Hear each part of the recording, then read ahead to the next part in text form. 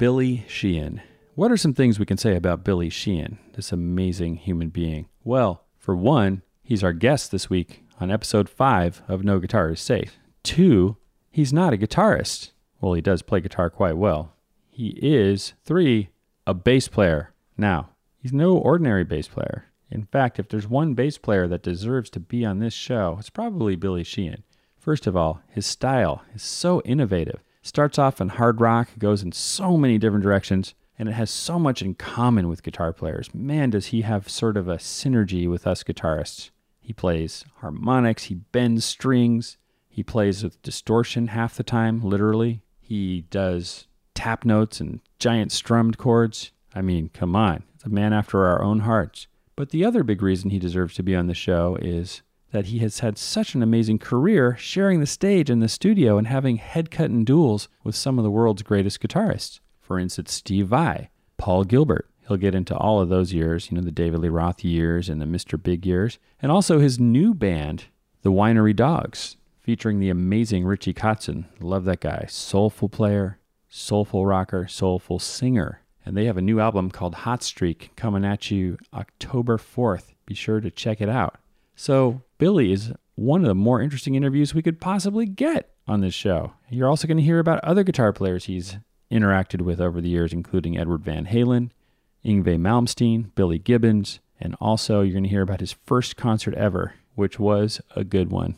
Now, before we get started, I just want to tell you real quickly how I became friends with Billy. It all started around 2006. Stuart Hamm was wanting to put together a band to back 3 different bass players on the B×3 tour. And he knew me because I had played on 2 of his songs on one of his solo albums. And then, of course, he had seen me open some shows with my rock band at the time for Joe Satriani back in the day. So naturally, when he wanted a guitarist from the Bay Area where I was still living, he called Mr. Lauren Lieber. Haha, which is very true. And Lauren is a freaking badass guitar player and also a friend of mine. Got to get him on here someday if we can. But Lauren was unavailable, so I got a call, and it was quite a gig, playing 1 hour with each of these great bass players, Stuart Hamm, then the amazing Jeff Berlin playing jazz and fusion, a little bit of bebop, a little bit of this and that, and of course playing with Billy Sheehan. And never having met Jeff or Billy, I didn't quite know what to expect. There was no rehearsal. You just learn the songs in 3 weeks and show up in Milwaukee and throw down. Man, they both turned out to be such amazing human beings. The reason I'm telling you this is partly because in about the second minute of our interview, there's kind of a moment that I kind of wish I had over again. Because Billy heaps a huge compliment on me for my playing on that tour. And naturally, I get a little bashful when someone says something that nice. And then what I wish I had done was reciprocated and said what I feel, which is, damn, Billy, what an honor it was for me to watch you every night. You're one of the greatest bass players of any generation. Just greatest people who ever played a fretboard, period, guitar or bass. And I'm sitting there watching you do all that every night, hanging out with you in the van, hearing your stories. But I was trying to think, why didn't I say that? Why? I mean, I graciously said thank you to his compliment, but I guess there's a couple of reasons. One is kind of like when your boss compliments you, you don't always go, yes, well, good job yourself, sir.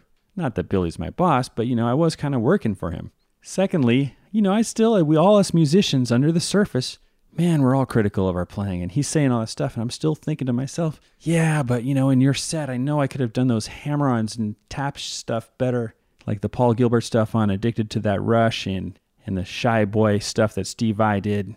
Or, with Jeff Berlin, I could have hit those bebop licks a little better. Or, with Stuart Hamm, I could have maybe got a better strat tone when I'm taking over Eric Johnson's parts on Stu's song Lone Star. So all this stuff's going through my head when really I missed the moment, which is, you know what, Billy? Fucking amazing to play with you every night and listen to you. So if you're listening, back at you, Billy. That was an amazing opportunity for me. Thank you very much. Glad we cleared that up. So let's get the show started.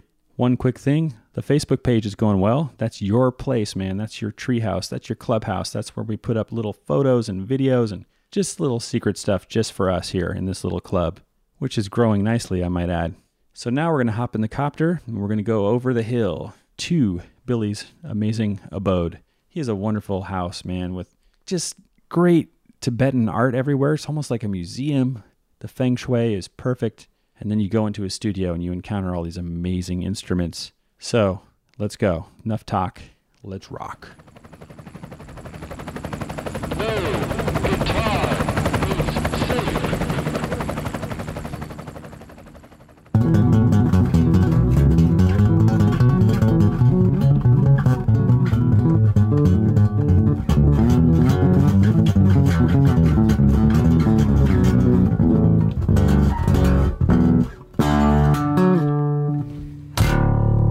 Billy Sheehan, ladies and gentlemen, in the house.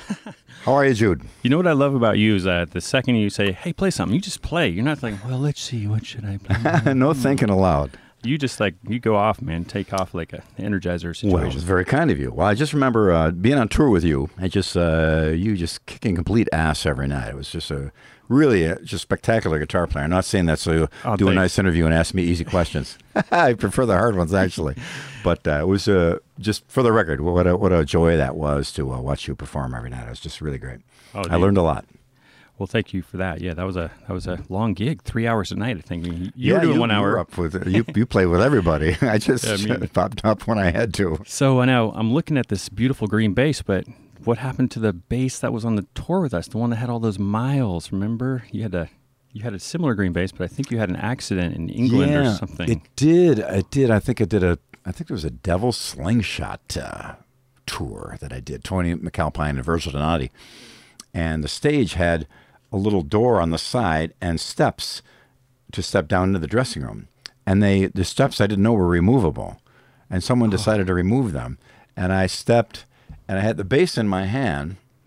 Wasn't on, the strap wasn't around me. And I had to catch myself with something, and I caught myself with the bass, and that was that. Poor thing. So we, as a matter of fact, because the neck has the LED things in it, right? We had to, I don't think they're ever going to be really fixed again. So I'm going to have to make a decision at some point there. Just either, glue the neck back together and I'll donate it to charity or something. But I don't think I'll ever actually be able to play it again. Oh, there's a lot of places I would want to put that on display or something too. Yeah, that'd be cool. Yeah. How many years did you play that particular prototype? Or hard to tell. I usually, once I get a bass that I groove into myself and I groove into, I'll hang with it as long as I can. What was it like when you fell backstage after that show? Were you pissed off? How did you feel at that moment? Oh, it's heartbreaking because every bass I have, there's a thing about each one. And I got a bunch of, let me see, 1, 2, 3, 4, 5, 6, maybe about 12 basses in here. And there's a bunch in storage too. But there's a thing about all of them, every instrument in here. And I'm not a gear whore, and I don't hoard equipment. And when I'm on tour, I usually only have 2 instruments with me, with a main one and a backup. So fortunately, I had a backup with me on that one. But yeah, it was heartbreaking to see any instrument go. It's a shame. And it turns out the Yamaha Attitude basses are really tough to get, even for me. So I've had a black one on order for about 2 years now, and it still is not here. Wow, you can't get one. What about the rest? It's tough. I get emails from people all over the world that are trying to find them and stuff. The good news is once one goes up on eBay or somewhere, it gets snapped up right away. And there's a Yamaha Attitude Facebook page where all the guys that own the Yamaha Attitudes or are interested in them or make their own version of the Attitude, whatever, they're all on there, and we exchange. I go on and chat with them and hang out and answer questions because I really want to back up the instrument as far as customers being pleased with it and quality control and all that. Yeah, Yamaha's a great company that way, too. Yeah, they are really good. Very solid. They're huge, though, so it's hard sometimes to get a personal answer. So if I can jump in there and help out, I always do. But we just did a Winery Dogs dog camp. We did a little camp out in the woods with all the fans. And there's 3 or 4 bass players had the Attitude bass with them. And, I go over it and show them how mine was set up and let them play mine and see the difference. And I'm always real liberal with stuff like that, too. Somebody comes... After a sound check, if somebody's hanging out, I'll show them through my rig and show them what I got, let them play my bass, so I get an idea about how it feels and stuff. I think it's important because I wish I could have done that back in the day. Because if I could have, seen Tim Bogart's bass and actually picked it up and played it, I go, oh man, I get it now. It would have been a quantum leap for me to realize what I should be shooting for, Oh yeah, you always learn so much if you pick up someone else's instrument, check it out, or if another great player picks up yours and plays, and you hear them through yours. Yeah. They sound totally different through my gear. It's a funny thing. Yeah, it really is in your hands. When the first times we recorded with Mike Portnoy, we did some Rush tribute thing years and years ago. And Mike used to come see Talus, my old band from Buffalo, play. Before he was in any bands, he'd come see us play in New York City. We played at this famous club called L'Amour's in Brooklyn. And as he tells the story, I think I'm correct on this, he met the guys in Dream Theater because they're all kind of Talus fans. They would play Talus songs, their first couple of rehearsals and stuff like that. Cool. That was pretty cool. Mike flew out to San Francisco. We were doing the record there. This was years later. And I had a bass amp in the room, but it was kind of darkened out. And I'm playing, and he goes, "Man, your rig sounds just like it did back in L'Amour." And I go, "Well, take a look." And it was like a single 15 in a plywood cabinet, and some little things. Just wanted to have a little air moving for the bass, but the rest of it was all direct. So at that point, I realized, well, maybe it is my hands that are making that sound. As much as a lot of manufacturers get upset when you say that because they think it's their gear that's making everything. And in the end, really, it is. You know, if you're really honest about it, it's a lot of the hands. Your hands on your guitar, you got a totally unique right hand technique. So automatically, as soon as you plugged in here today and played, it all came back to me. Oh, I mean, cool. I recognize your sound. There's a tonality to it. So I think everybody has it. Not right away. Sometimes it takes 5, 7, 10 years to develop. Well, you know what that. Yogi Berra said, 90% of your tone is in your hands and the other 50% is in your gear. No, I think he said something slightly different than that. But... So wait, let's just get the quick update now. The Winery Dogs, you have a new album that's really close. Yeah. It's done. It's sequenced. It's mastered. They're finishing off the artwork, which always delays more records than anything else. And a new record called Hot Streak. And we got... a bunch of songs we all wrote together from scratch, nothing left over from anything else. And it was kind of cool. You know, we just got in a room and wrote together as a band. That's great. Which is what a concept, because that's how everybody used to do it, you know? And no outside writers, we produced it ourselves, but we used a guy named Jay Ruston to mix it. And the guy has a magic touch. I mean, I'd hear the basic tracks that were, you know, everything was on. You know, the bass is on, drums are on, vocals are there, guitars, everything. And I guess I hear it all. It's okay.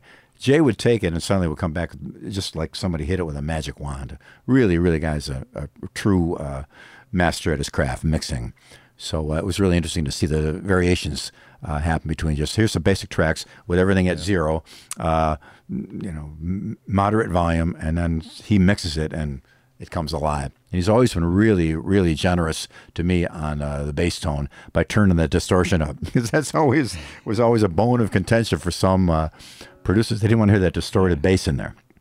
Right. But oddly enough, live sound guys, they always would end up after they had mixed sound with me and whatever band I was in, I'd go out and see them with another band, and they were making the bass player plug into a separate cabinet that was distorted so they could run that along. So the live sound guys got it, but a lot of the studio guys didn't. They wanted that, like the tone is here today, just totally clean, nothing on it. A little touch of compression. What I'm going through now is these BAE audio. It's a 1073 DMP, which is an input. Doesn't do anything, just basically buffers and is your basic first stage of gain. And it's all designed, obviously, around the Neve gear, because it's all the same color as the Neve. And then they had this compressor that was it's the 10 DC compressor. The guy came over and demonstrated it to me, and I thought, oh, man, this thing is just so sweet. When I hear extra notes. Like extra. Yeah, it blooms. It's got the bloom. Yeah, there's a harmonic content in the note, and it's just totally clean and straight. And it's great to practice like that, because every little click and pop and mistake you make you're naked when you're doing that. So I love to sit down here, totally clean bass, plugged in, quiet in the morning, and just re-inspect everything I do. And it's really heartbreaking when you see how bad you suck. So, geez, there's so much work to do. But a couple weeks into it, things start to come around. You really fine tune it. But I have to do that a lot because it's a physical thing. But anyway, the BAE stuff was just it's the perfect thing for that. I use that in a separate channel on all the Winery Dog stuff. Then I had my low amp and my high frequency amp with the EBS distortion pedal in there. I took my old Pierces along with me too, but I ended up using the EBS. It was just a little bit more used to it than the Pierces were. Well, cool. So now I'm really curious about how you You've had this crazy career. This spanned so many adventures. We used to drive around the van, and you would tell us these adventures, and usually I would be suffocating with laughter. That was good therapy when we were driving across like 7 hours of snowy fields, like Ohio or something. But why did you first pick up a bass? What drew you to play music? Well, my mom was into like Sinatra, Tony Bennett, Ella Fitzgerald. The first show I ever saw was Bobby Darin. The first concert I ever went to was Jimi Hendrix. And then I also saw Tony Bennett and Ella Fitzgerald together. So there was already a quality control built into it. I know now I like a lot broader base of singer and player. For example, I remember talking to my sister, and she had bought a guitar when she was young, and she was going to play it and sing folk songs, but she kind of lost interest in it. So I was sneaking in her room, and that's how I started when I was a little tiny kid. But we always had similar musical tastes. I remember I mentioned Johnny Cash to her one time. We laughed about it because you can't sing. You know, I love Johnny Cash now, and he can sing. But I learned about Johnny Cash and singers that were more feel and emotion. It was a whole new revelation to me. Similarly, in classical music, again, the typical Mozart, Bach, Beethoven, Liszt, Rachmaninoff, all these guys that really, all together, and, that's beautiful, incredible, grandiose arrangements. Timing as tight as can be and all put together. And then Debussy came along without that solid, insistent time of Bach or Beethoven. And it was a whole revelation to me. Then I fell in love with that stuff, too. So I'm glad I went through those elements of music, and they all contained, of course, there was bass and everything, but it wasn't until I started to understand from my neighbor around the corner, Joe. He had a band.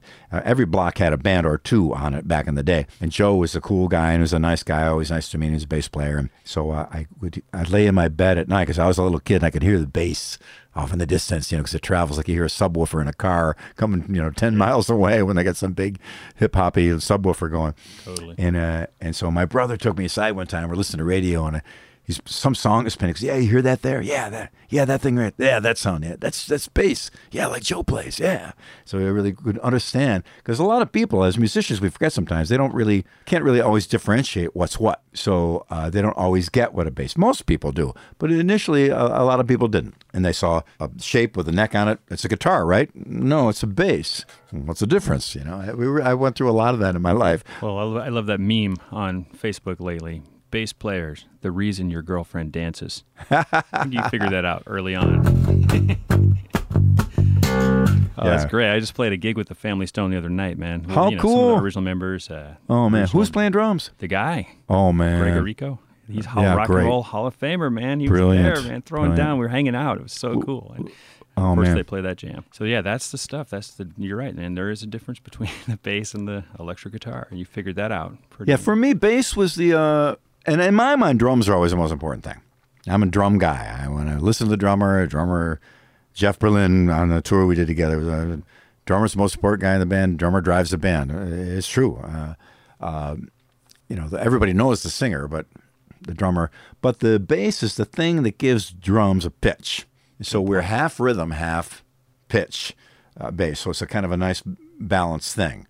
And I think Larry Graham was one of the first guys to really, in pop music, one of the first guys to really emphasize the rhythm aspect of it as much as the pitch by doing, he was the first kind of, not the first slapping guy. I know people listening to this are hating me because I forgot who the first guy was. I don't know who it was. But he's the guy who I knew it to be, one of those guys.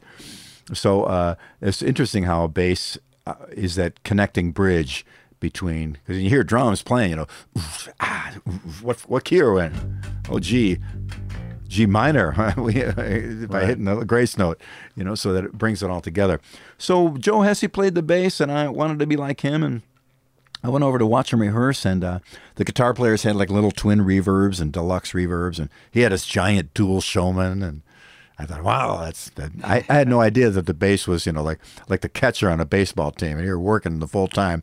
It wasn't like the glamour gig of being the pitcher, so like the lead singer, lead guitar. So I didn't care. I just love bass, and I still do. I work as much now, maybe more than I ever did in my life, on every day sitting where you're sitting there on my couch, and I just hit it and hit it and hit it.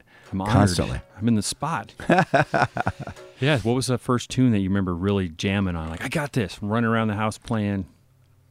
It was Gloria. but it was on guitar. So.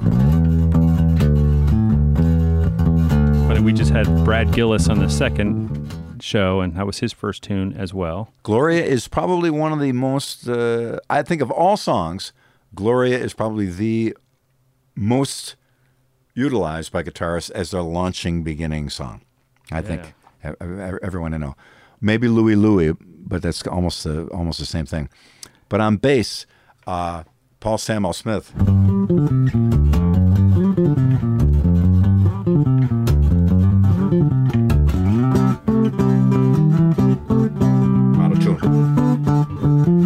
I mean, on bass back then, it was like Yngwie.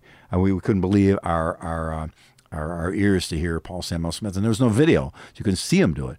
But when the early call and response between guitar and bass ever was Paul Samwell Smith and whoever was the guitar player in the Yardbirds at the time, Jeff Beck, Jimmy Page, or Eric Clapton.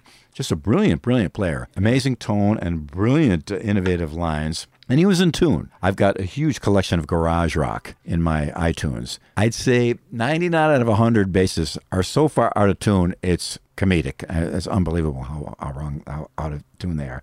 Like I am here today. Are you? No, he sounds great. Yeah, I noticed those things.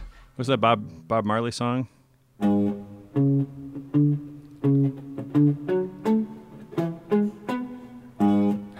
I swear to you, the low string is out of tune. If you listen to it. Oh, I got tons of that. Like they put it against the wall right before they did the take or something. Yeah, so bass is, and it's because it's deep and low and heavy, and it's a little more physical than guitar in some respects. Not always. Some bass players play light and easy. Some guitar players hit it harder than anything. So there's never any way you can give a generality that'll apply to everyone.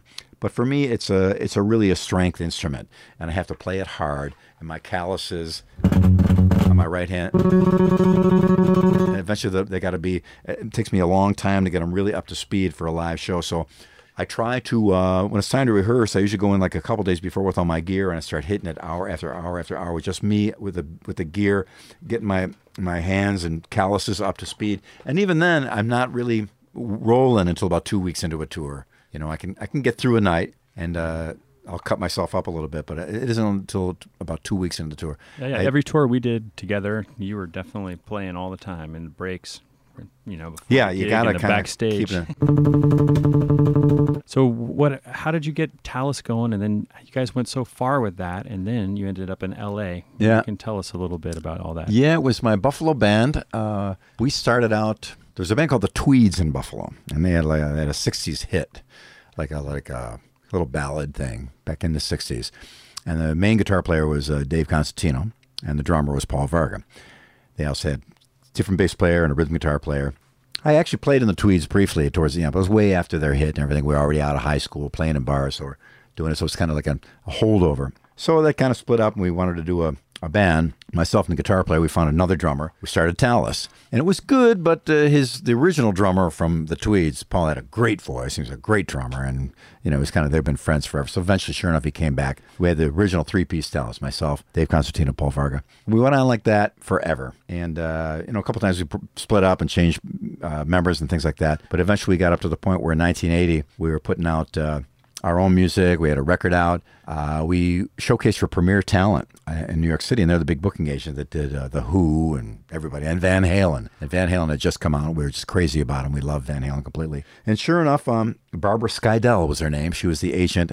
We went down to New York City and showcased. She loved the band. She said, "Man, you guys should be on tour with Van Halen." And we thought, fat chance we're ever going to get our record wasn't even distributed nationally. So sure enough, we got the call. We're going to open up for Van Halen. What? We couldn't believe it. So we got a little camper van. They agreed to carry our gear in one of their semis.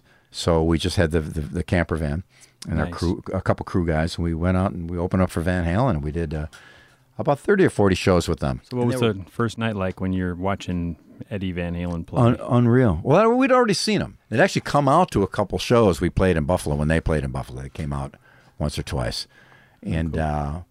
But at their worst, the worst night they ever had on that tour, 1980 Invasion, they were only spectacular. I mean, if they would drop down a bunch of notches and have a bad night, it would be just spectacular. They were on fire. and just awesome. And just being on the tour was like a PhD in show business 101. Unbelievable. And the way they ran the show, and they ran a tight ship, and it was just great. And they were nice to us, too.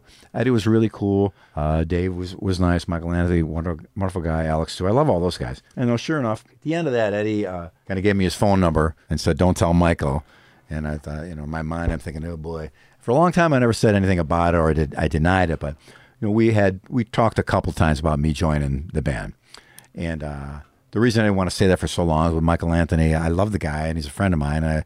I wouldn't want to. It would make him kind of look bad, I think, if people found out that his band was going to be on his back looking to replace him. In retrospect, I don't really think that was the case. But I think me, a new young kid from Buffalo, New York, come from podunk nowhere, they probably could have just paid me as a sideman, and I would have been as happy as can be. And then they would have all split in threes instead of in fours, and would have been a better business deal for them too. I don't know.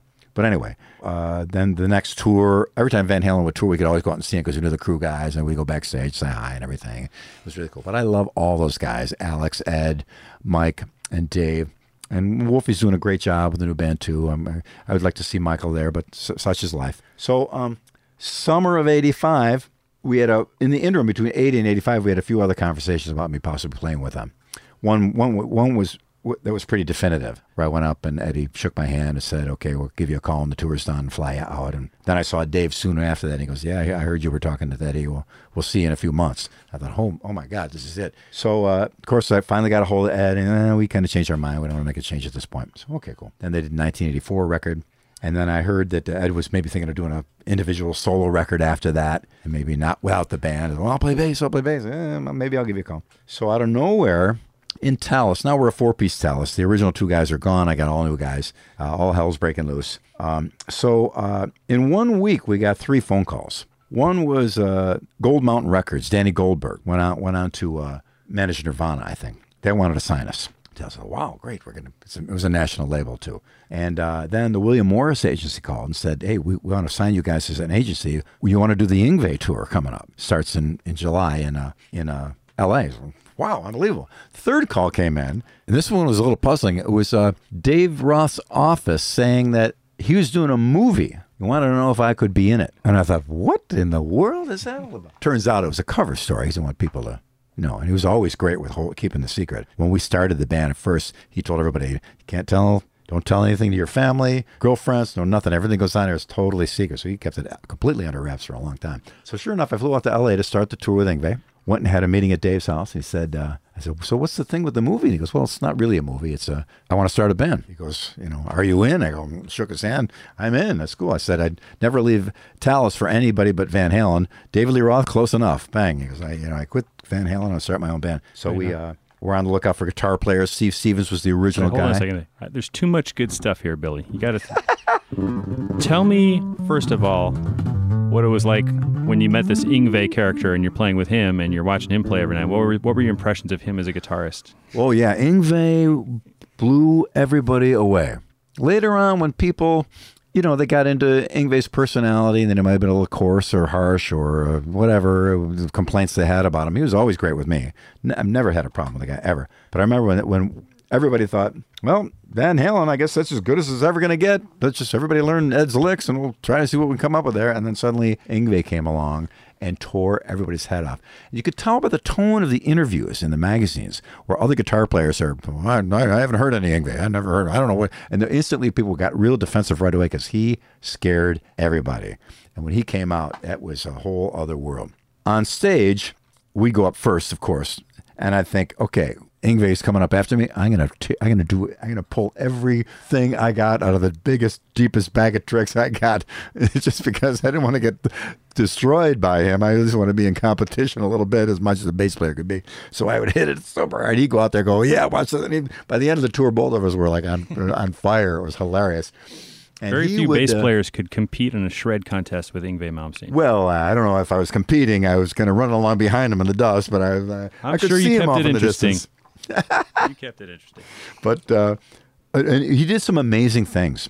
He would walk up, get on stage, grab his guitar, and his guitar would be like a quarter step out of tune with a stock Fender vibrato. And he'd go, 1, 2, 3, 4, 5, 6, in. They just tune him that fast, huh? Unbelievable. I mean, I think they purposely started to get fixated on personality things because he was so good that you had to think of something to tear him down because you were about to get your ass kicked. And he was and then this blues playing was amazing, and soundcheck was just unreal, and he knew a million songs, and it's just an incredible phenomenon. Great tone too, like a crazy clear tone. Huh? Oh, brilliant. Now, I want to get to as much as we possibly can. There's something I forgot to ask you. What you said earlier. What was your impressions when you saw James Marshall Hendricks at your first concert? And where did you see him? Buffalo War Memorial Auditorium. He played in 60, maybe 67. When did he pass away? 70? Yeah, it must have been because he played Woodstock.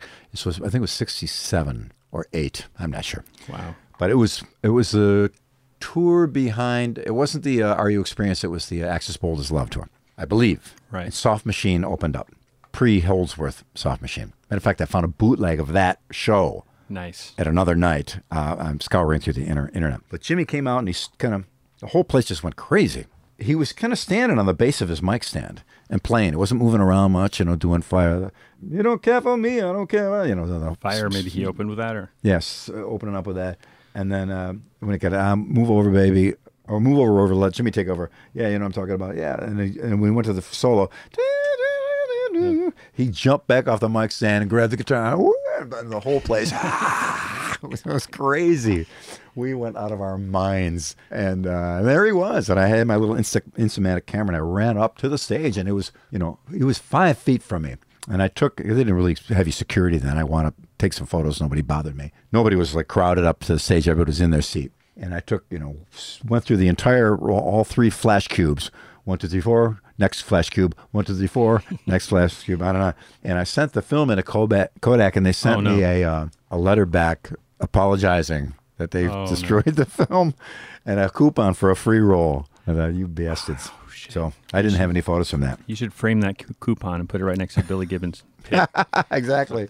But that was an amazing. Well, lucky again. I'm older, and I'm really happy about it because I got to see. We know where music's at today, but really a lot of the things that formed it, I was lucky enough to see some of those elements. Front row seats. Yeah, it was so great. The Billy Gibbons, I was in like 4th row when I saw him do hammer-ons and the pinch harmonics. And what did you see him do? Because a lot of people talk about how he actually was one of the 2 players that were on the record for doing those 2-handed hammer-ons before Eddie Van Halen. Yeah, when he did.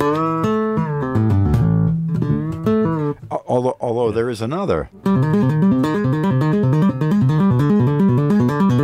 Steve Hackett. Yep. Genesis. It's funny though; it just didn't sound the same as Mr. Van Halen when Steve. No, it didn't. Eddie owns that. Yeah. No matter what. I was doing it starting in about 75, which may have been before he was doing it. No matter, he owns it. And I would never be so stupid as to try to assert anything that ridiculous. But that's cool. So when you heard it, you knew what it was. Most people are like, "What is that?" Oh man, I thought, "Oh, my shtick, it's gone. He's got my shtick." If it was anyone's shtick, it was definitely gone after Van Halen. But he did it. He had already gone farther with it than I had, and I was glad to hear him because then I realized there was even more possibilities, which inspired me to go even farther with it. And it was a great thing. So when you were at sound checks with Eddie Van Halen on that tour and such, what were your impressions of his tone and stuff back then? You're like standing right next to those amps. Oh yeah, it was always there was a casualness to the whole procedure. Picked it up, hit the chord. It's perfect. The sound is just awesome. And again, I think, in my humble opinion, he played at a lot of club shows.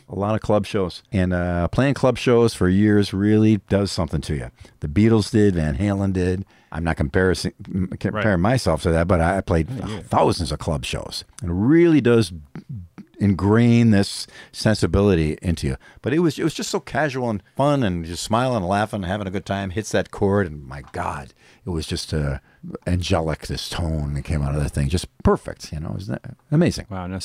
Now, cycling back forward, you finally get to meet you met him before, but this is a work call for David Lee Roth. Tell me about that afternoon. Well, I went out to his house. He lived in Pasadena. When they flew me out, because I got done with the Yngwie Tallis tour, got home, and they called me, "Hey, why don't you come out right away?" I said, "Well, okay." So I kept my apartment in Buffalo with all my stuff in it, just grabbed my suitcase and gone. So I had a 1977 Ford Pinto, the yellow one, It was kind of a mess. Nice. So I kind of left it behind, and my brother took it over, and he sold it for me. I had bought it from him originally. And he always said he knew where it was parked because there's always pieces of it laying there. It was just a complete mess. And the fake tire they give you when you buy the car, so you're only supposed to drive to the gas station if you get a flat tire. I had that on the car for 2 years because I was so poor. So I left my fake tire, yellow, falling apart, 1977 Ford Pinto, went to the airport, got on the plane, got off the plane. That night, there was paparazzi taking pictures of me and Dave. So I went from the Pinto to paparazzi in less than 24 hours, which is a mind-numbing thing. And at the time, you really have to go back to that time. Dave was the biggest rock star in the world. Yeah. Done deal. He was the man. There was nobody bigger than him. Coming off 1984, which was John Pop for Teacher, all that stuff. And he was just, it was just huge. So whenever we'd hang out with him, it was always an amazing thing because to watch people respond, they would freak. I wasn't there, but he was, when we were doing the record, we were at Capitol Studios in Hollywood for a lot of the Eat 'em and Smile stuff. I think it was Eat 'em and Smile. It might have been, no, it was some of the Skyscraper stuff. But still, everybody knew who he was. And Steve Vai was out jogging with him one time. Somebody pulled over and asked for directions. He said, "Hey, buddy, you know where to..."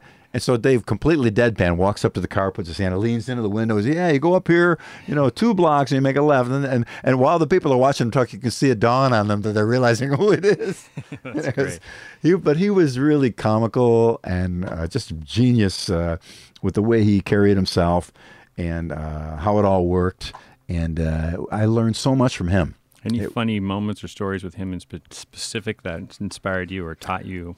Oh, the guy's like half comedian to begin with. Yeah. Well, we would sit in the basement and tell stories. We first got together. The original guitar player was supposed to be Steve Stevens. That didn't work out. Steve was going to stick with Billy Idol. So I told Dave I know another Steve, and sure enough, Steve Vai brought him in. Dave loved him. Steve's had that element from Frank Zappa of comedy, and but he was also a spectacular, incredible player too. So it was the perfect guy for that. So Dave gave Steve and I the quest to go out and find the drummer. So we went out and found Greg Bissonette. We auditioned a bunch of guys. The moment Greg walked in, and we knew he was the guy before he even played. It was incredible. So we would sit in Dave's basement and just go over songs, make up parts, and Dave would be upstairs, and we'd be jamming a thing. He'd come down and say, "Yeah, that's pretty good. That sounds like a verse. Now come up with a chorus." And we come on, "How about we go to this?" "Yeah, that's good. The chorus. Now give me a bridge." This is you and Greg and Steve? Yeah, down there jamming. And sure, we put all the Eat 'em and Smile stuff together like that. And then at the end of the day, Dave would come down. He had a garage full of beer from the US Festival left over, which was years earlier. And Pasadena gets pretty hot. So he the said, beer, "I'll take that beer," and took it with him? Yeah, we're not going to leave it behind. So I don't know who put it in there. I don't think Dave personally took it, but it ended up in his garage. And but it was skunk. It had been in the garage for about 3 years. Or more, and but we didn't care. We had the skunk beer, sitting around the campfire, so to speak, telling stories about the old days. It was amazing to hear Dave's early tales of all the stuff that went on and all the shenanigans with Van Halen. Dave told a story one time of how the Van Halen guys were playing outside somewhere in some open air concert, and the audience is waiting. A plane goes by. The 4 guys jump out of the plane, parachute down, because you can see like this meadow, this field from where all the people were. Crowd goes nuts, goes crazy. A van pulls up. They all jump in. The van drives to the stage. They jump onto the stage. They were in the van the whole time. But it looked like they were the parachuters. Exactly. Dragging parachutes on the stage. But he did a million little things like that. We're just showbiz. Like I remember when we would see him, they were doing Everybody Wants Some on the Van Halen tour in 1980. And they would fog the stage with dry ice fog about 2 feet thick. And Alex would be doing the jungle drums, for the beginning of that whole thing. Yeah. And unknown to everybody until about 2 or 3 shows in when we figured out what was going on, a crew guy would crawl under the smoke and place at the exact same spot on stage a rolled up joint. And so in the middle of the thing, when the whole thing breaks down to the jungle drums again, Dave starts making noise, stuff like that, and the fog starts to dissipate. I was like, hey Al, hold on a second, Al, wait a minute. He looked down and there's a joint. He looked down, because people are always throwing stuff on stage. Usually a joint would come up every night, but you couldn't predict it. So he made sure to make it predictable, and he made sure the joint was in the right place at the right spot every night so the shtick would work. He go, hey, hold on a second, bend over, pick it up. What the hell is this? And I'm like, people there, you people in Oklahoma know how to And then the guy would come out with a lighter and he'd take a puff of it. And then everybody wants some. It was just incredible.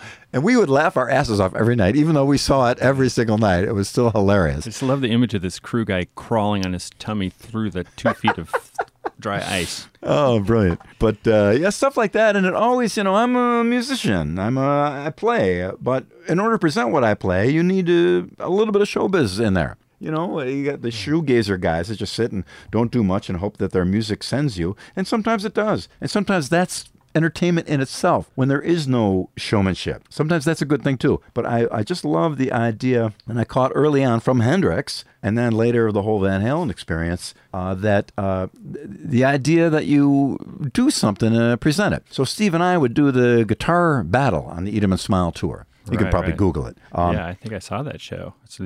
Now, first of all, what was your plans for the staging when you guys went out for the first David Lee Roth solo tour? I mean, you were on a runway that was like way out into the audience, and Steve was on the other side, correct? It was giant. Yeah, to run from all the way stage left to all the way stage right. That was about that was about 30 or 40 yards. Yeah. It was big, maybe more. And of course, I was in shape then. I weighed 150 pounds, and I could zoom it back and forth. So no problem at all. But we had a ride, and Dave gave us complete free rein. Do your thing. So when you're out in the front of that runway, you're having like your own set of monitors out there. How do you even hear the rest of the band? Sometimes you had to play by sight. Right. Quite honestly, there was times if I'm all the way over on Steve's side of the stage, I can hear a rumble, but I kind of had to play by sight. I kind of knew where I was, and it was before in-ear monitors. We had monitors all over the place, but it was. I've never been that guy that was dependent on monitors. I kind of had my tone. It was over there. I heard it. I didn't want any bass in the monitors, so we could kind of get it. We were at the beginnings of a lot of new technology right then. So the tour started summer of '86. Remember the first Bradshaw switching system Steve I had. And they'd lose power, and they would lose all his memory, and have to reprogram it 3 or 4 times before the show every time. Oh, no. It was hellish. And I had my little Pierce preamp with one box on, off, distortion on, distortion off. We used to mock, hey, you guys having fun over there? Cables are flying, and people are panicking, trying to reprogram everything. And I got my on and off. And that was the 2 things I had. So it was quite an experience. But Steve and I, we were both did our solo. I did my bass solo thing. He did his guitar solo thing. Then Dave came up with the idea. Well, we should make it like a tractor pull, like a battle you guys battle each other. And so at the solo ended up where I think Steve starts it off. And then I come behind him, grabs his guitar and stop, and then I play. And he's like, what the hell are you doing? And he comes up behind me and stops me. And he goes, what the hell are you doing? The next thing you know, we're chasing each other around. And it became, to people that didn't want to hear our notage and widdly bits, it was fun and entertaining, So a lot of that was Dave. He really, he sold it. He knew how to make it interesting to everybody. Any other showmanship things he would do on that tour that stand out in your mind? Well, I used to do one I had a hard falsetto I've since lost that did the really high screams. He would go out to the boxing ring in the middle of the arena. They'd take him out there in an anvil case. They roll him out. So the audience wouldn't even know it's him. They roll him out and he'd get out, sneak out of it, and then all of a sudden there's Dave in the middle of the arena. And so we did a thing back and forth. So I tried to do a super low voice, and then at some point I went to hit the high scream, and I hit it so hard. I did actually pass out one night. Whoa. That we were doing this thing where I would fall backwards and Steve would catch me. But I remember he caught me, and it just did zzz. I was out. I was actually went unconscious just for a couple seconds, but I went out. It was hilarious. And we'd end up, David, of course, we'd go into a little solo thing, and David would work his way back. And it's just I've got a couple of professionally shot videos of that show, but I don't own them. So I can show my friends. They come over for a couple of drinks, but I can't post it anywhere because I think Dave owns it. I'll be over tomorrow night. Now, Dave sure loved your song Shy Boy, and so did all the fans. Can you play a little bit of that? Was that from... You used to play that with Talus? Yeah. There's a couple things that were in it, in the original Talus, that we ended up using that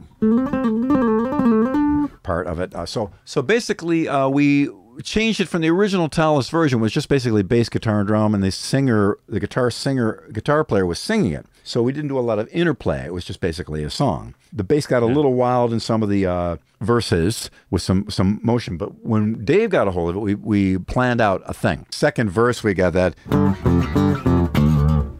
We start with just a, which is it on the 5th and 4th frets.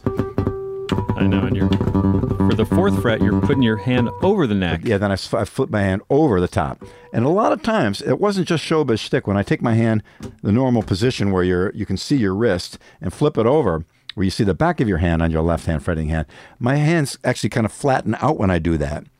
So it actually, when you reach over the top, it actually, even though it's a little bit showbiz, it actually serves some function. Kind of get it with clearer harmonics or something? I think. So, because you could do without any motion. People that listen to this can't see what's happening. But then when your hand is flying around between those two notes, it looks like it's something way more difficult and way more intriguing to somebody in the audience that doesn't know what you're doing. Yeah, well, you could be in the back of the arena and see that. Yes, it's like, what in the world is going on with that? You put a little bit of showmanship in it. And again, especially for non-musicians, because, everybody listening to this is a musician. We all know each other. We all get into each other's shows for free. And, we all, we were the insiders, really. We forget sometimes that we're the insiders. And most of the people that we really want in that audience are not musicians. When musicians are just playing to other musicians, it's kind of incestuous, So when you're playing to regular old 9-to-5 people, Joe Sixpack or whatever, who's just out to have a great time and wants to see some entertainment, putting a little bit of frosting on the cake really goes a long, long way.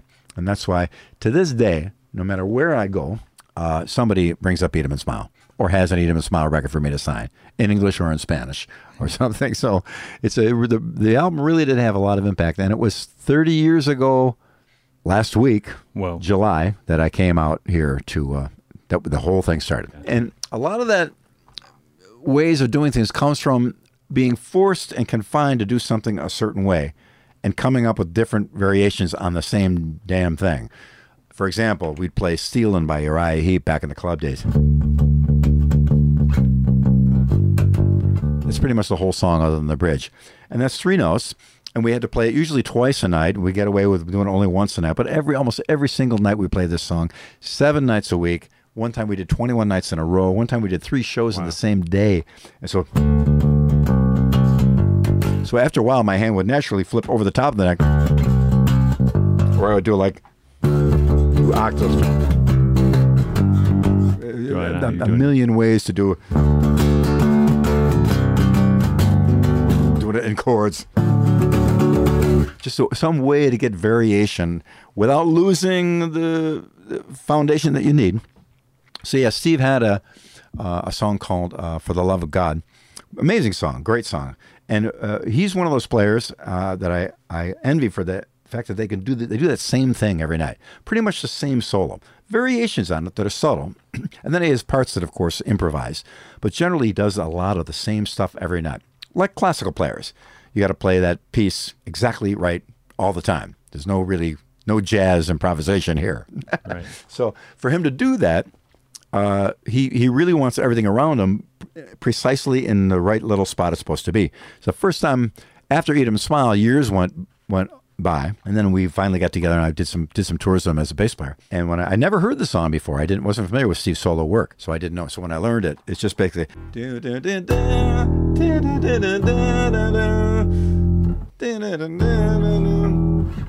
or however it goes, but it's a real simple melody over basic bass notes. So the first time I'm playing it,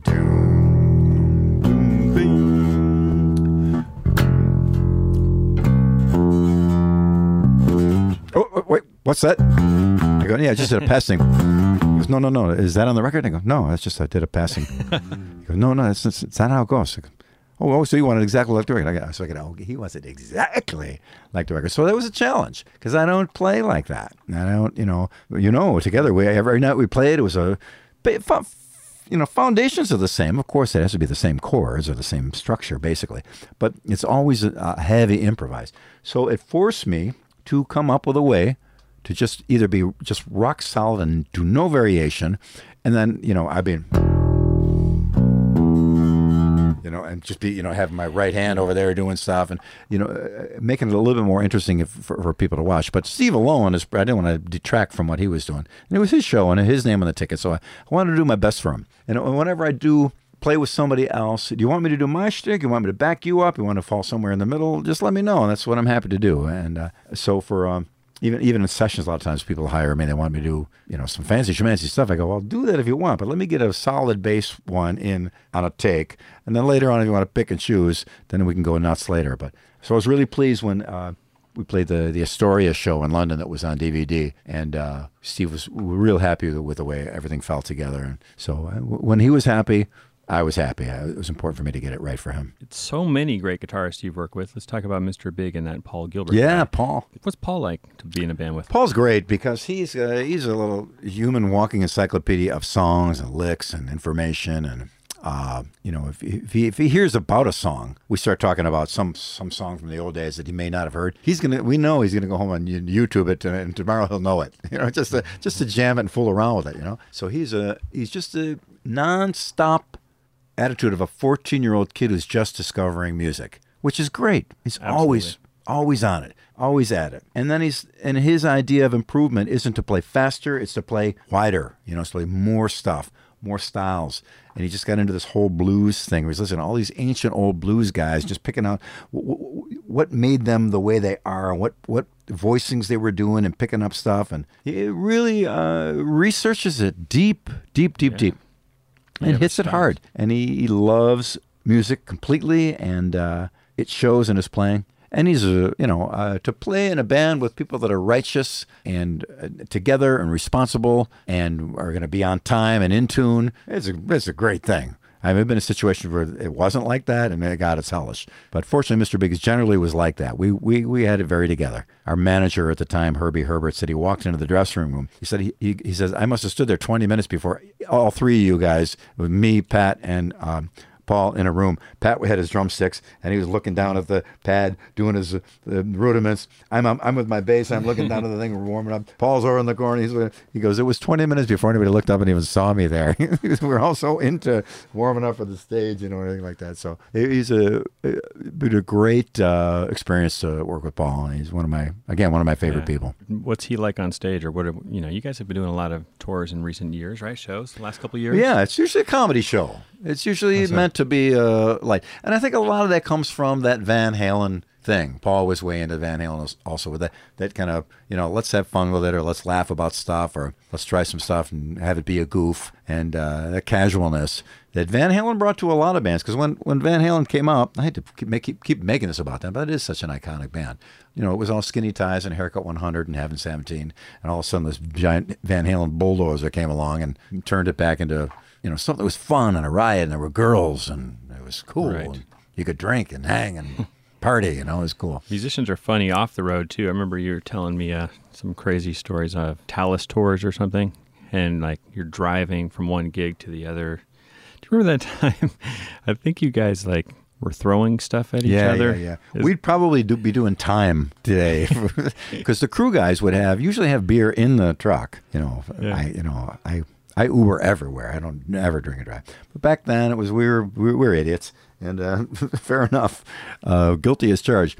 But the crew guys would, I really couldn't stop them if I said, "You crew guys," because I wasn't drinking in the car. But the crew guys were, and I probably could have said, "You guys can't have any open container," blah, blah, blah, but they would have just snuck it in anyway. So we're gonna why, so they're in the truck, and they would pull up next to us and throw something out, and then we'd pull up next to them and throw something out, and then we'd pull over the side of the road at a shop and get a couple dozen eggs and throw them out, and all through the Phoenix desert, where the eggs are hardening on the windshield of the truck, and it was just goofy frat boy, teenage, stupid, dangerous nonsense that I would never allow anybody to do today. But at the time, back in the day, we did a lot of stuff we just didn't know. Nobody wore a helmet on a bicycle. There were... One time, I guess you guys had beer bottles in the car. You want to tell this story? Well, apparently, we don't want to keep having to pull over because the guys are drinking, and they got to, when you're drinking, you got to pee. So the guys are. The band was in like a 9-passenger van. We're sitting in the back of it, and the crew guys were driving and running shotgun, and these guys were throwing stuff back and forth. We were laughing about it and stuff, and it was all funny and that. But they had to pee, so you generally pee into a empty beer can. Oh man! And then we lean out the window to let it go. We make sure, God,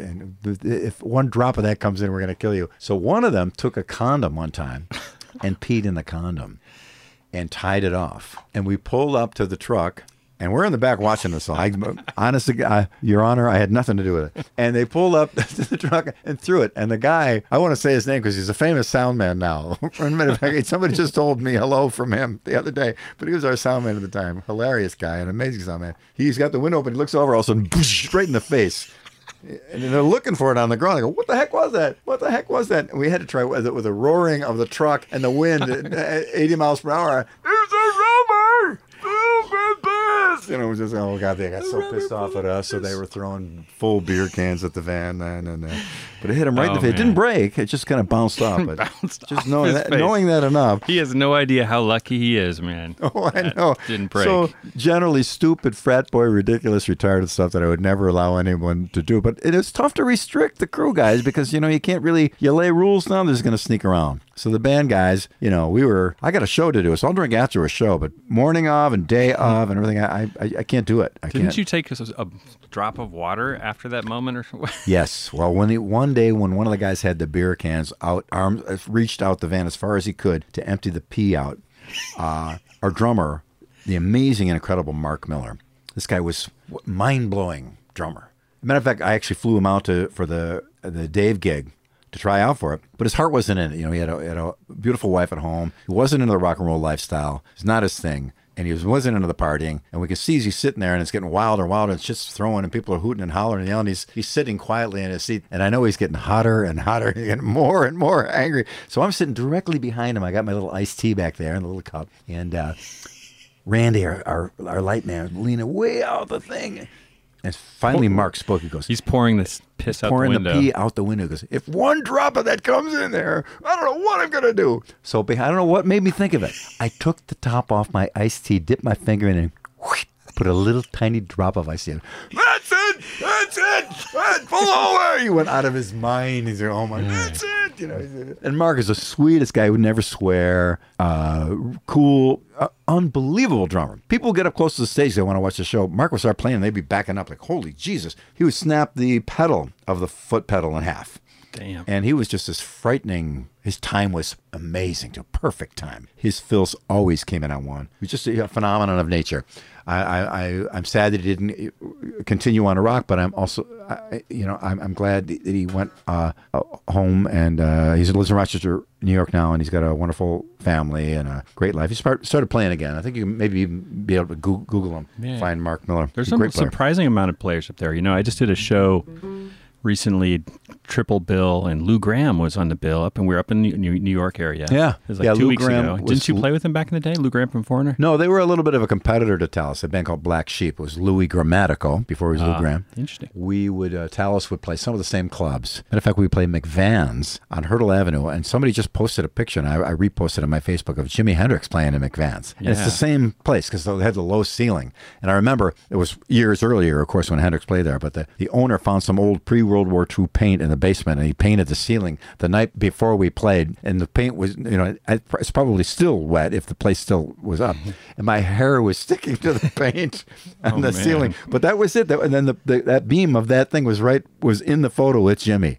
So that was pretty cool. Yeah, I saw that on your Twitter. Yeah. So Lou Gramm was another one. Chuck Mangione, he came from that area too, and one of the Three Dog Night guys was from Buffalo. Now we of course we got to talk about your current guitarist, the great Richie Kotzen. Yeah, Richie has really come into his own.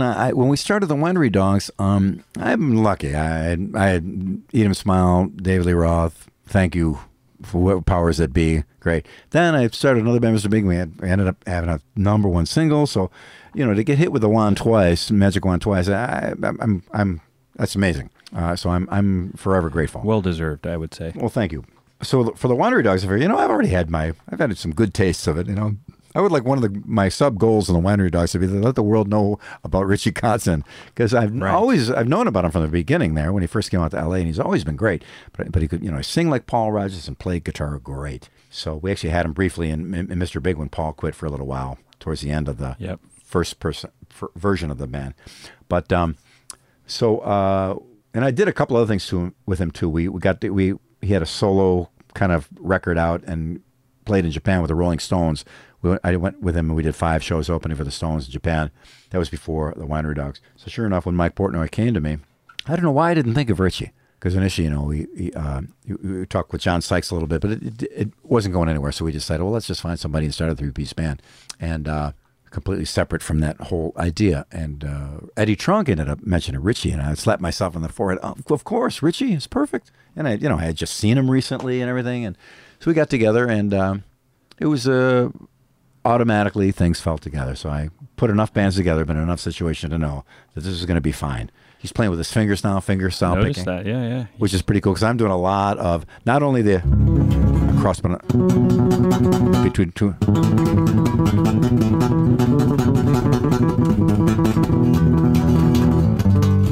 All this stuff. And so Richie, a lot of his licks are built around moves that are similar to that. So it ends up being a good match. Yeah. And it's great to see. Yeah, he's playing all these Telecasters. I guess his signature line. Yeah. Super tasty with no pick. Yeah, tone wise is really unique. But the thing that I wish more people knew, so I'll talk about it here now, which might help. The Poison guys are good guys, and they're friends of mine. And Bobby Dahl, I know I see him around, and CC, I used to hang with him a little bit. Wonderful guy. So I have no disrespect in me for them. They have what they have, and they took what they had and made a huge success out of it. God bless them. I don't think Richie was the right guy to be in that band ever, but at some point somebody decided that it would be a good idea, and it happened. It was a big break for Richie. Poison was a huge band at the time. Not my thing. It doesn't happen to be my thing. It doesn't mean I don't wish them well. A lot of musical bands are. I love Chris Squire, and I loved Yes, but the music really wasn't my thing. Yep. And it doesn't mean. It just means that that didn't quite fit me. So I preface saying this because I don't want anyone to think this is any kind of a slight or disrespect to Poison, even though they're not considered like a musicians type band. They are a huge success. You can't deny it. And I'm happy for them. They worked their asses off for that. I remember them being like on the strip with their cassette recorder playing their songs for people walking by, So they really worked it. So when Richie got in that band and whatever happened and he left, Richie always gets this thing wrapped around him. Like, oh, he was the guitar player for Poison. Well, people forget that Richie played with Stanley Clarke and Lenny White, and basically, for the most part, replaced Alan Holdsworth to play in that band. Because Alan, I guess, had the gig initially and they didn't do it, so they were looking for another guitar player and they got Richie. So they never say, yeah, Richie, he played with Stanley Clarke and Lenny White. They say, no, he played in Poison. And again, I apologize if anyone thinks that's a slight against Poison. It's not. I'm glad for them. But that's the kind of player Richie is. And after he played in that band with Stanley Clarke and Lenny White, there was a thing to his playing that he got where he'll play notes that I know no rock guy would go for those notes. But it's not jazz, so it's not going to turn the rock people off. But I definitely hear his note choice, like the Jeff Berlin note choice when we were on tour together, you and I.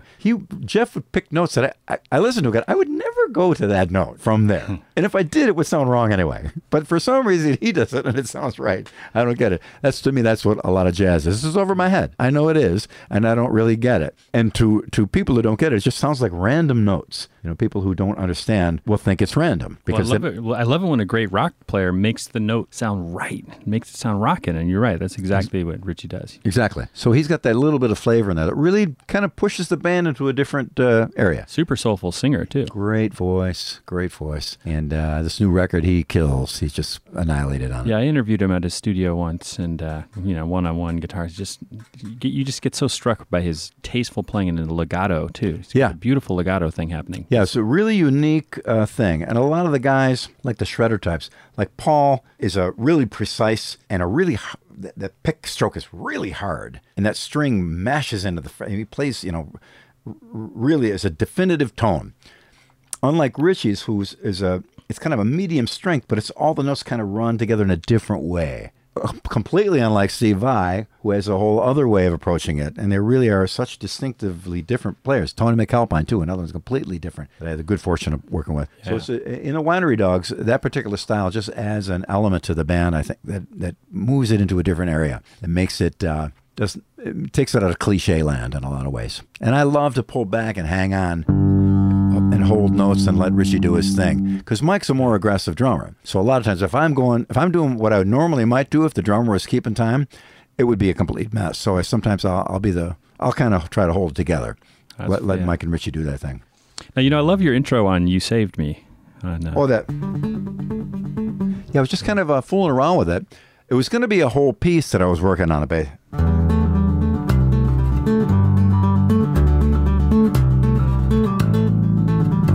It was going to move around, and then this was going to go from and move also. I'd forgotten it since then, but I had a thing worked out. But the beginning of it, I had the most, and when I just started grabbing that and then doing the pedal tones underneath it.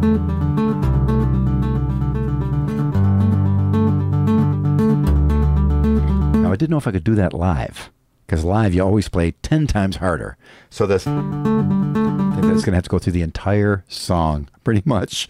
Right. So that's gonna kill me. Luckily, I got it to the point where I could just solidly do that for a good 5 minutes, no problem.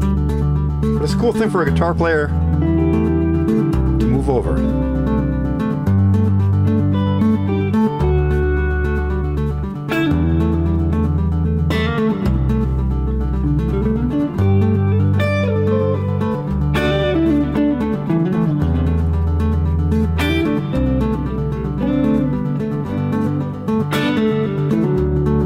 Do that all day.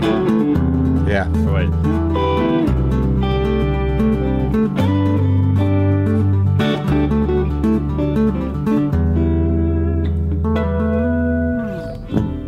That's beautiful. Yeah, you did that was a very Richie thing.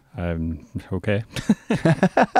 Well, you have that right hand technique a lot, where you are not only dependent on your pick, you're also finger picking, and your slapping on guitar just still blows my mind. But cool. I love that the fingers involved. I remember this one Jeff Beck quote where he talked about just how he kept dropping the pick, and that's when you just, I'm a fingers player. And that does start happening after a while. Cool. You show up somewhere, you go, man, I went 20 years with always having a pick in my pocket, and I don't have one today, and I don't miss it. Weird. I'd make picks up to give away. I would never use them. Well, you play tons of guitar. You have like baritone guitars and stuff. Yeah, I got on the wall behind you is a baritone Strat from the Fender Custom Shop. It's called a Subsonic. Oh shit! I want that. The brownish one you see there. Sorry for the listeners who can't see. That's a custom Yamaha 12-string baritone. One more guitar later, the blue one. That's another custom 12-string baritone. And then behind you on this side is a Viet, Joe Viet. Brilliant luthier in downstate New York. Yeah. And that's his 12-string baritone too. And then there's a purple Strat. That's a $150 Guitar Center made in China Strat that somebody gave me as a Christmas present one time. A buddy of mine came over, great player that I know. And, hey, we got your Christmas. What? It's a Strat. Or, hey, cool. We laughed about it. So when Billy Gibbons came over to play, I think he might have grabbed the wrong guitar, because if you opened it up, he was kind of, oh man, it was a Telecaster. It was strung really heavy, and there's no give to it all. And he goes, I'm not sure about this guitar. And so I said, well, try this one. So what I had done, and I wrote a couple songs like that, I'd taken this $150 Strat and tuned it down B to B, so it's baritone, but with the original factory strings on it. So the strings are flopping around on it. And I wrote a bunch of songs like that because it's kind of a really cool tone. You got to turn it up loud, and the strings are floppy, and kind of a Neil Young. Bend them out the window. Yeah, exactly. So he actually ended up playing the track on that guitar. And whenever people hear the track, it's called A Little Bit'll Do It To You Every Time is the name of the song off the Holy Cow record. The moment he starts playing, I ask people, who do you think that is on guitar? They go, Billy Gibbons? Instantly, you can know it's him. $150 Strat with the strings falling off. Yeah, with the original factory strings falling off. What was he plugged into when he was here? In the pod. Just a little red pod? Yeah, no problemo. Steve Vai, when he played on record too, he just plugged into the pod.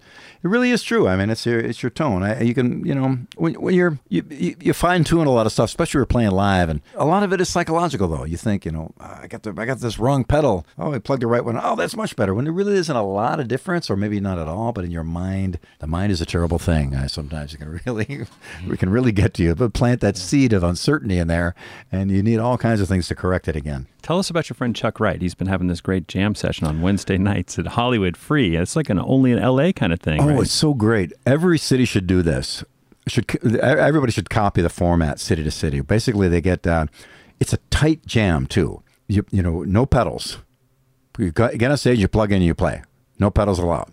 Great. Yeah. So nobody's once in a while, the drummer's got to come up and reconfigure, but even that, they kind of discourage. So they have a band up, and they play their song, and they get off. The next band is up, and they play their song, and they get off, and there's no time between songs. It's quick, it's fast. They got an MC up there in between songs. On a break halfway through the night, they do like a puppet show or a burlesque thing or some wacky, crazy magic guy swallowing a sword or something. And but it's fast and tight. Moves. And so they get all these different people. They arrange it the week before who's playing what on what song. So they called me. Nuno Betancourt wanted to do, I guess a singer from The Sweet was there, so they're going to do the Ballroom Blitz. We did Burn by Deep Purple. Something else, too, I forget. First time I played with Nuno together. He was great. Just awesome. Monster. What a great player. I unfortunately, I didn't pay a lot of attention to him because at the time, Mr. Big was, I didn't have time for many other bands. And I knew he was an awesome player and had a reputation was, sterling, of course. But playing with him was really a great experience. A wonderful, wonderful player and a good guy. And then after that, there's a young lady, a singer. I produced an album with her. And her name's Madam Mayhem. She got up and sang a track. And the drummer, Matt Starr, we used him. And Mr. Big, our drummer, Mr. Big. Unfortunately, Pat can't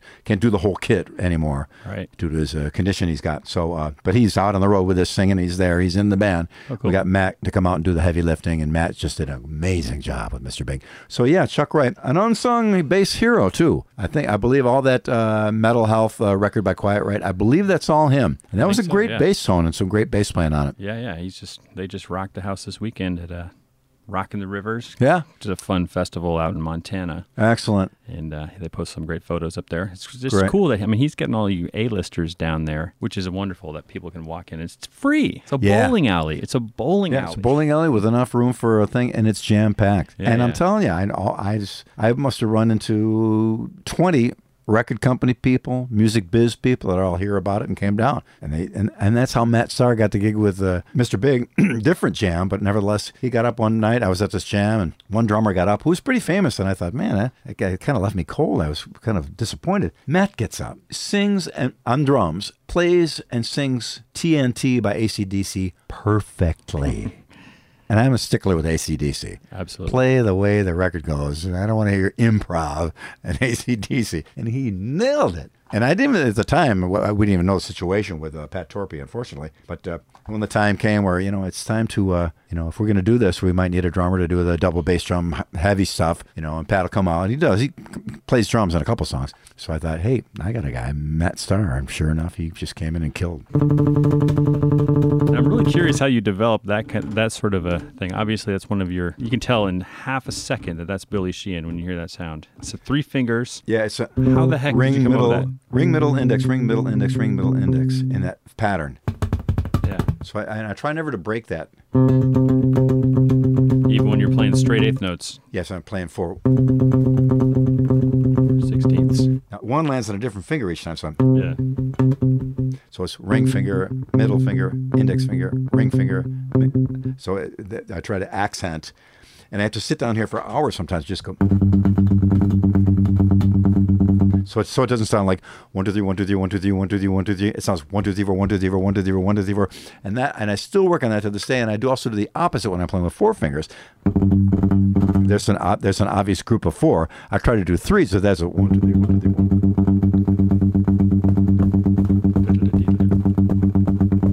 Try to do 3s. So we're never dependent on how many fingers we're using to spell out what grouping I'm plucking. Now that sounds pretty wacky and crazy.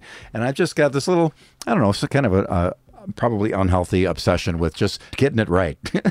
And I always, when I do clinics and stuff, I always tell younger players, you don't have to play with 3 fingers or 2 or 4, or you can play if you're getting the notes that you need to get to play the music you love to play, don't worry about this. But inevitably, always somebody they're fretting over it. They're worried about it.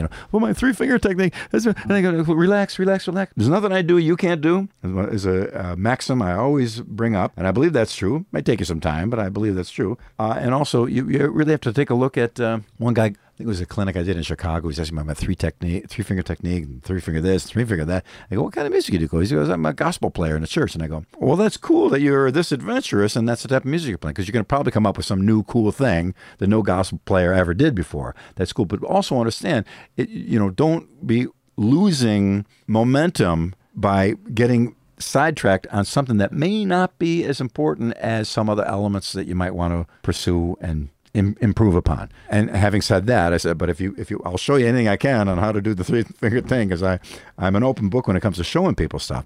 But I also really try to do the caveat right up front that you don't need to play like me. You don't need to play fast. You don't need to. Your tone can be your tone. Your approach can be your. Just with the thumb, or I've been doing a lot of that picking. All that. So it's thumb, index, middle, ring, and then reverse.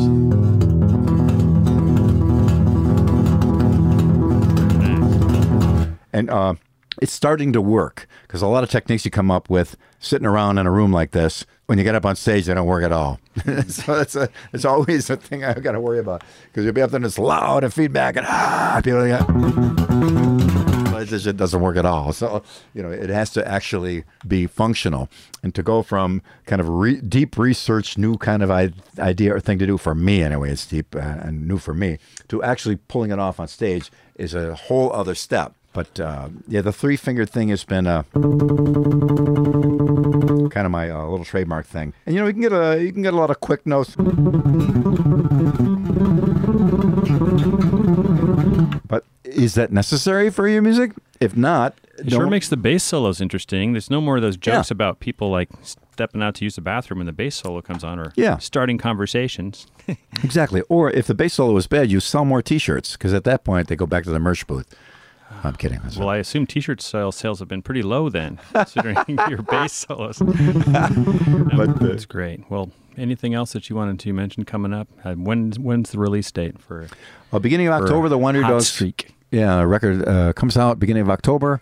We start our tour right around the same time, so we'll be shooting video and rehearsing all the months of September, pretty much, which I'm glad to be doing. And my EBS pedal is available at music stores everywhere. Tell us everything that you're using real quick. I know you went over most of it. What's your string company? D'Addario? What strings do you use? Anyway? Rotosound for years. There's a set right there next to you with my face on the cover. Yeah, I've used Rotosound pretty much my whole life.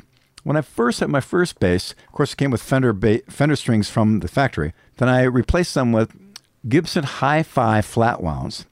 Then one of them broke, and I had a nylon tape wound string for a low E, because I had the same set of strings on for a year. Right. I didn't know we were supposed to change them. James Jamerson style. And then Joe Hesse gave me a set of his used Rotosound strings. I put them on, and man, this is just so great. So I started. Of course, they were expensive back then, and we would take the old sets off, and I would boil them, put a drop of detergent in the water too to break up any oils, and restring it. The only problem, and it would come right back to life. It would be totally, just like new. The zing would be there, but they would break easier. Right. So I'd have a couple of broken strings during the show a few times, because once you take them off and put them back on again, they bend at different angles. But that was one of my first endorsements ever. I went to the NAMM show here in L.A., and this lawyer friend of mine, he goes, "Hey, I'll take you over to Rotosound." He goes, I got to warn you, man, they're pretty tough. I don't think you're going to, maybe they'll give you like a artist price or something, but I don't think you get any endorsement, I was still Beck and Talis. The Dave Leroth thing hadn't happened yet. So I walked up, and Jason Howell came and said, "Hey, are you Billy Sheehan? You use our strings, don't you?" And I go, "Well, yeah, I was coming over to say," I goes, "Hey, you want to endorse us?" I said, "Sure." I looked at Larry. That was the easiest endorsement I ever got. And so they were kind enough to supply me with strings. And Rotosound strings are an organic kind of a string. The guy, Jason Howell, he built the machines that wind the strings himself. Wow. So he actually created these computer-operated machines. So it really is in the DNA. I mean, it's really a family thing. Yeah, Guthrie Govan uses those on guitar. And I believe Hendrix did too. Oh, that's There's cool. photos of Hendrix holding a Rotosound pack. Yeah, well, Hendrix had so many British ties, Yeah, right. They really supported him before he blew up here. And all the Chris Squire, that's all Rotosound. Geddy Lee, Steve Harris, all Rotosound players. There you go. John Entwistle, for the most part. We want to take it out on a little Jeff Beck jam that we used to do every night and across this country and in Southeast Asia. Let's do it. Yeah. Right. Count it off.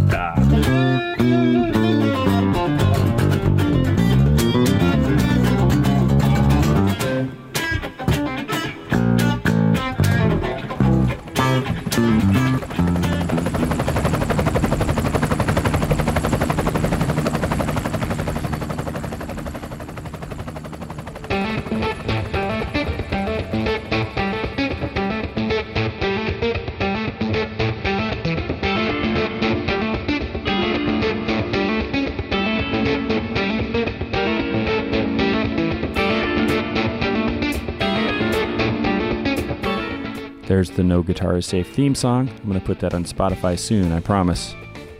And iTunes. Gretchen Menn doing those cool harmonics at the top and at the end of the song. Thanks again to Billy Sheehan for being on the show and just for being such a cool, inspiring dude. Love the guy. You don't even have to be a musician to like what he talks about. Yeah, he used to just have us rolling over in the van. That's why I had to get at least one of those stories. We could have done a whole show just on the frat boy antics, but I had to get the beer can out the window story. Hope you enjoyed that. Love that shit. Thanks to Zoom for the great H6 recorder that we use to record these. I want to send another shout out to Amps and Axes, a cool guitar podcast I dig, and they've been so supportive of my show. Always doing post and plugging it, and really appreciate it. I was on that show too, Amps and Axes, and was honored to be a featured guest. Got tons more great shows coming up, folks, every week. Please subscribe. Hit the Facebook, No Guitar Is Safe. Thanks again for supporting the show and listening. I think it's a great way to get to know a great guitar player, is to have them sit here with a guitar in front of you with no restrictions. They can play anything they want. They can say anything they want. So, as always, remember, keep it alive until you're 95.